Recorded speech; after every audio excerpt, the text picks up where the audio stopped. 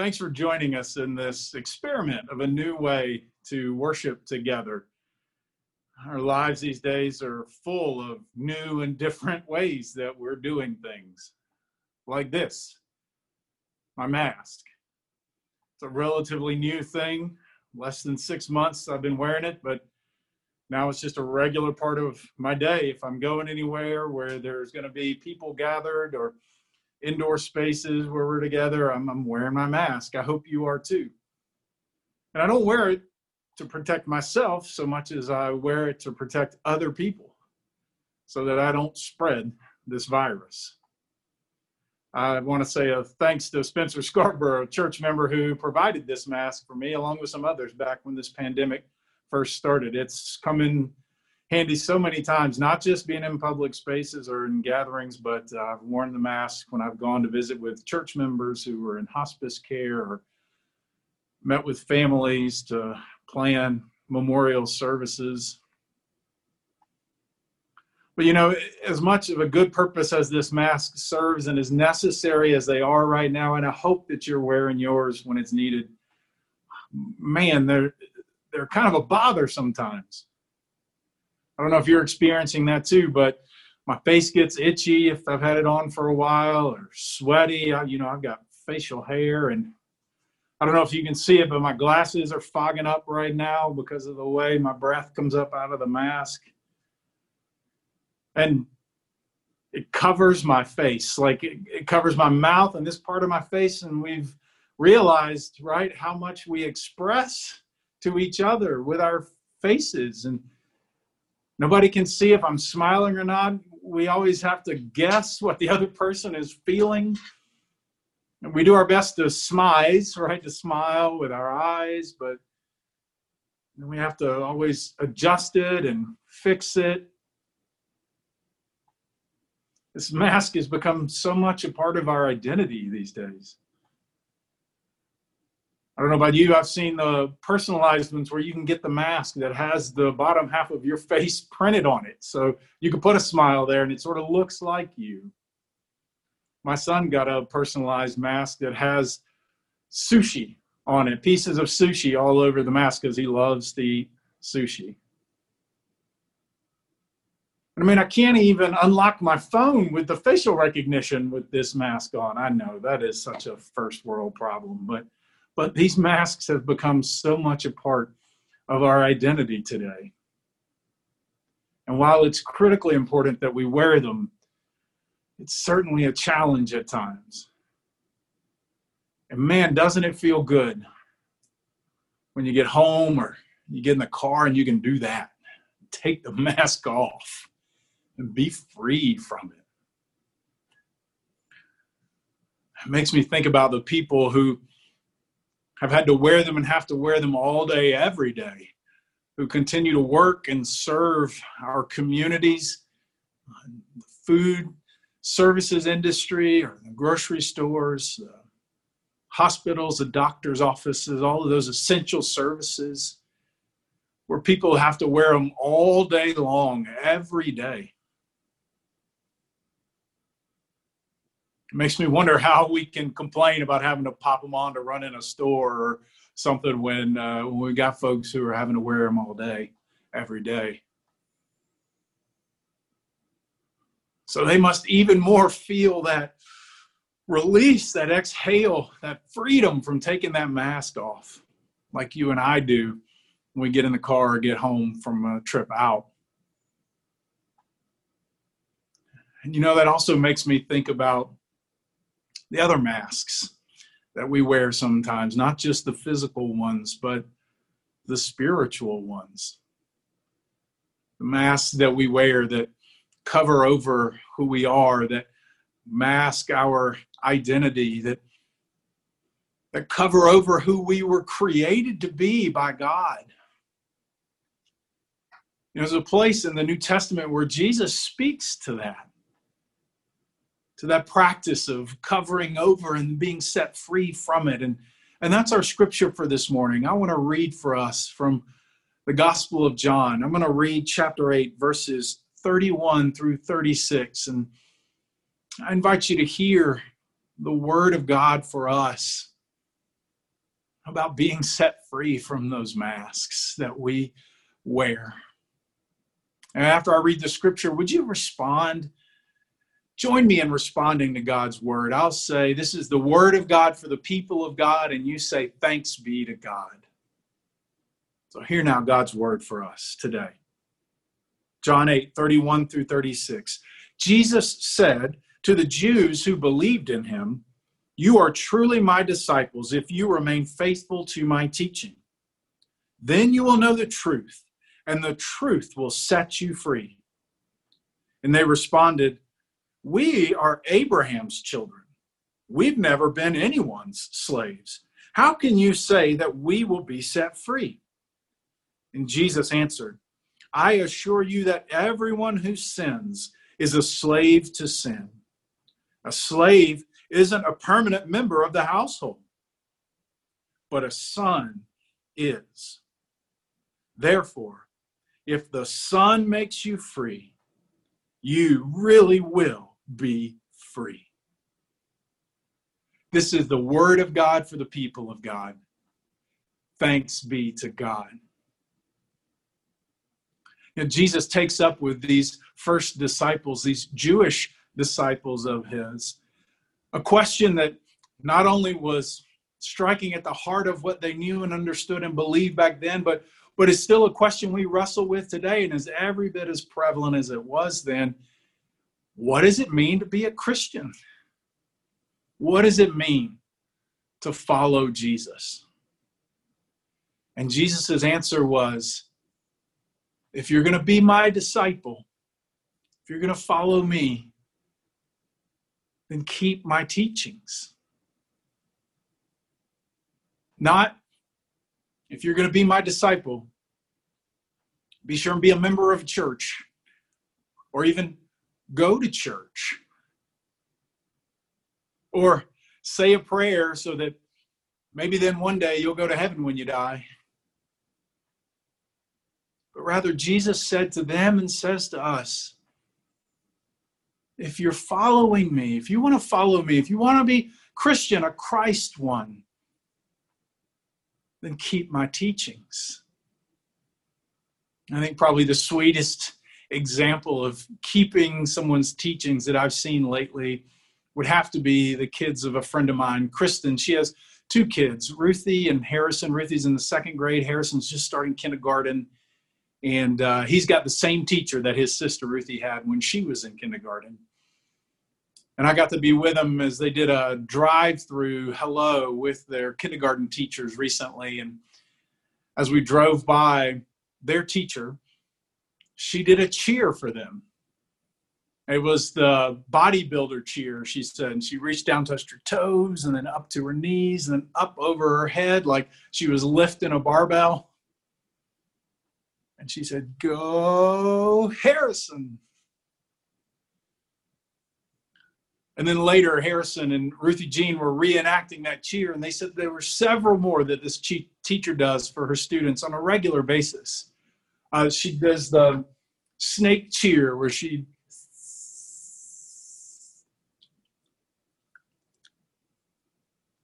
Harrison's favorite one was the firework cheer. She'd go, "Yay!" They were so excited about these cheers that their teacher does for them to cheer them on, to encourage them to continue to grow and get better, to grow into who they were made to be. But they were so excited about these cheers that it went beyond just receiving them from their teacher. They want to join in. They want to do the cheer with their teacher. And then taking it a step beyond that, they want to show the cheers to other people. They were so excited to be able to show me every cheer that this teacher had done to encourage them and to cheer them on. And that sounds to me like the words of Jesus to his disciples when he said, if you're going to follow me, keep my teachings. Live out my teachings in the world. Receive them. Join in with them. Participate in them and share them with the people around you. And he said, if you'll do that, then you'll know truth. And the truth will set you free. Like that feeling of getting home after having worn the mask for a long time and taking the mask off your face. It feels so freeing, doesn't it? Jesus said, living out his teachings, keeping his teachings, will be the way to know truth and to be free, to be set free. Oh man, and that freedom feels so good, especially right now from having to wear the mask. I'm reminded of a baptism I did this summer. It was during the pandemic, and we did it at the home of the family of the two children that were being baptized. And so the family was gathered there. We did it out in the backyard, and we all had our masks on, and the family was sort of spread out in the yard and on the deck. And they even had friends and family and people from their church that were joining in via Zoom or FaceTime. And so we were able as a community of faith to baptize these kids. And we were out there for, I don't know, maybe an hour. By the time I said goodbyes and got in my car and took that mask off my face, oh my goodness, I felt like a new person.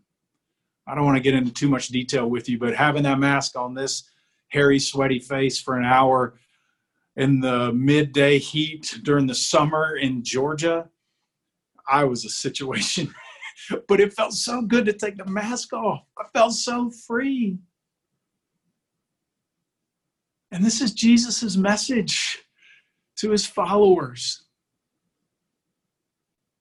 is living in his teachings will set us free. Do you catch the response that he gets from those folks that were with him?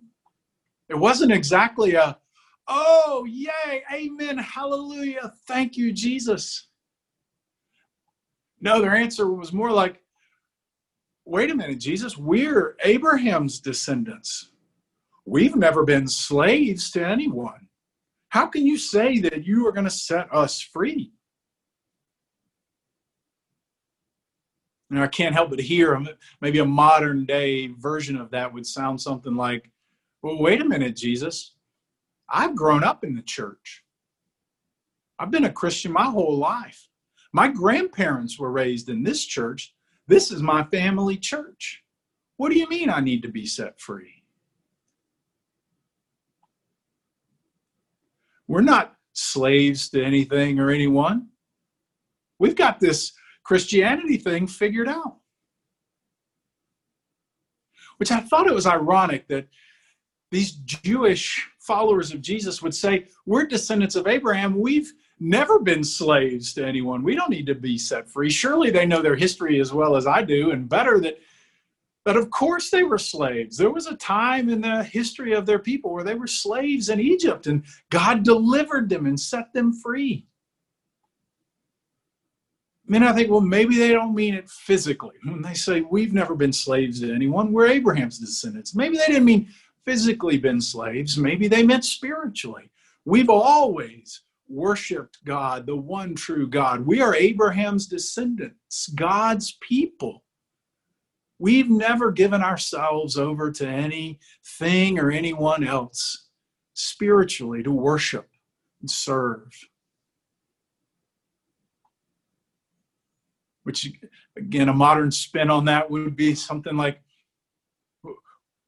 we've got this figured out. We're doing church and faith and Christianity just the way it should. We never get sidetracked or distracted.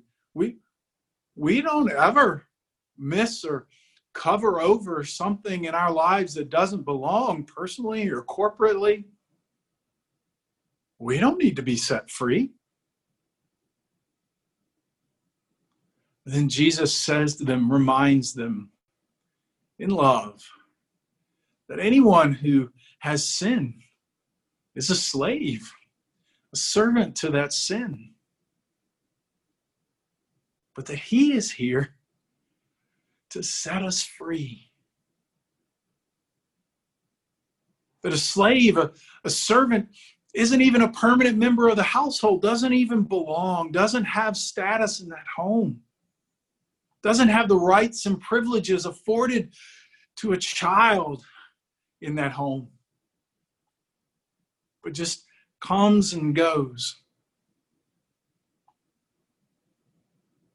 And I think if we could understand sin not as something we've done wrong, but as something that doesn't belong in our lives, in our faith, and our relationship with God and each other, then maybe we could open up to a fuller understanding of what Jesus means when he says, anyone who has sin is a slave to sin.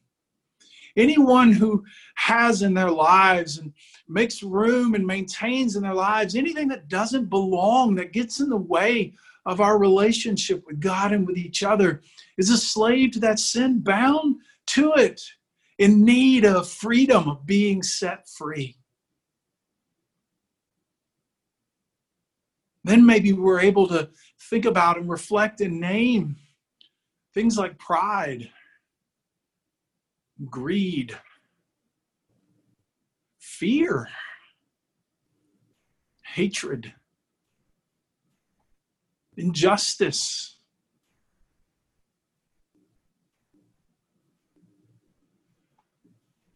Maybe we're able then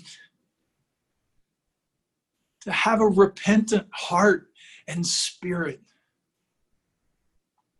Even if it's something that we've been living with, that's been a part of our identity for a long, long time. Just like those masks that we wear. Now, sometimes when I've had the mask on for a while, I forget that I've even got it on. And so I just keep on going, keep on doing what I'm doing, not even remembering that I've got this mask covering my face, my identity. Is it possible, church, that there are things in our own lives and in our corporate life together that have been so much a part of what we have done for so long that we forget that they're even there and don't even know the sin that is covering over who we were created to be in Jesus Christ? Mm-hmm. Oh, church, is it possible, as Jesus invokes the language of slavery and naming that slaves don't even have a permanent place in the household, is it possible that the mask that's being removed from our identity now is the mask of racial prejudice and injustice, the mask of slavery that has been a part of the legacy of this country for so long? Then maybe now that mask is being removed from our faces so that we, all of us, can be free to be who God created us to be. Is it possible that this is something that God is doing right now in the midst of all that we are living through?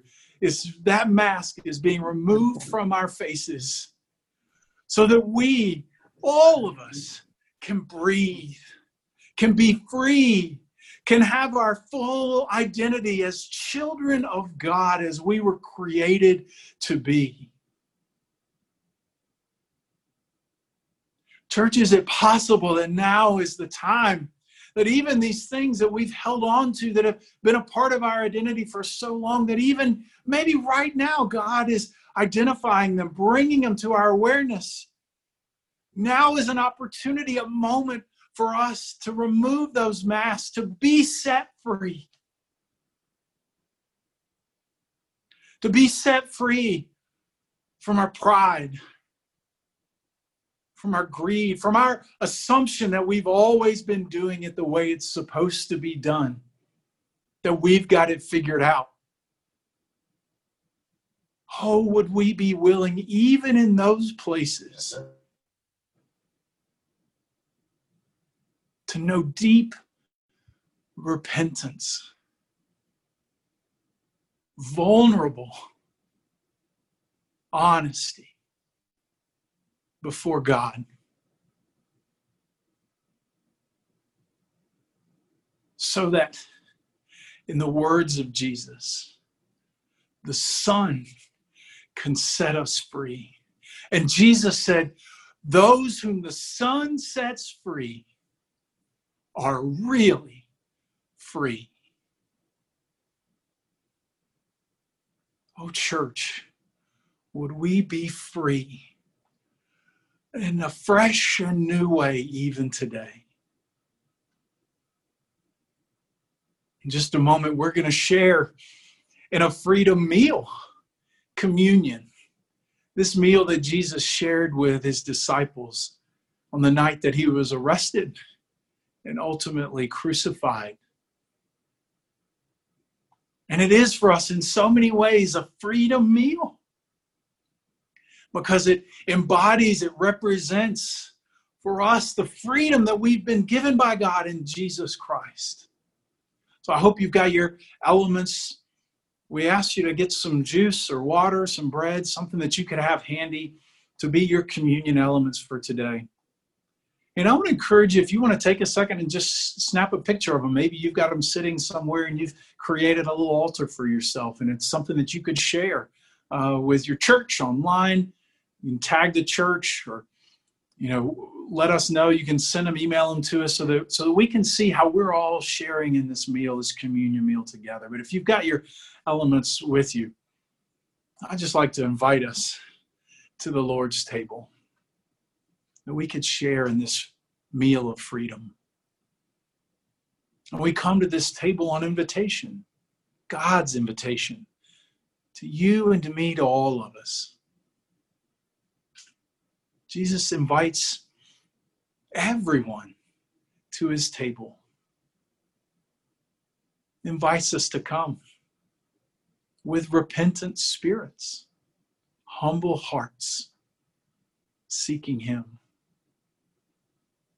Invites us to come with a posture of confession, that we would admit, that we would name before God that we have not been the church to the fullest of who God created us to be, even today. That we are in need of God's forgiveness and mercy. And that we would hear from God, in the name of Jesus Christ, you are forgiven. And then we come to this table, thankful for God's mercy, thankful for the good gifts from God that we experience and receive each and every day, thankful for the freedom we have in Christ, that any and every mask that we wear, have worn, that we put on, take off, put back on, that covers over our identity of who we are as children of God, that we've been set free from that by Jesus. So we come to this table thankful. Oh God, thank you. So I want to ask you, with your elements there before you and these here before us, if you would join me in a word of prayer, and we'll pray a blessing over our communion elements together. Oh God, thank you for these gifts of bread and wine that are for us the body and blood of Jesus Christ. We ask your blessing on them so that as we receive them, we would be the body of Christ for the world, redeemed by his blood.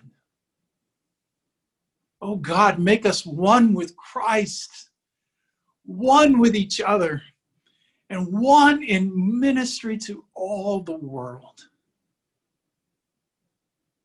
In the name of Jesus Christ, we pray. Amen. And on the night that Jesus shared that meal with his disciples, he took the bread and he broke it. And he gave thanks for it. And he said, "This is my body, broken for you. Take it and eat it, and every time you do, remember me."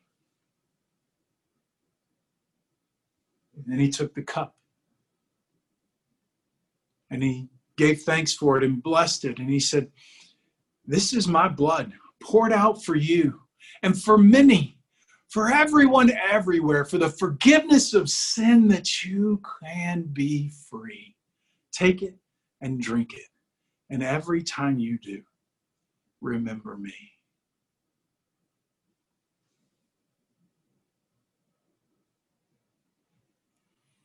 So in just a moment, I'm going to invite you to share in the communion meal right where you are, and we'll all be doing it together as a church. And then we'll sing one more hymn, and then we'll send you into a breakout room as a part of the dismissal.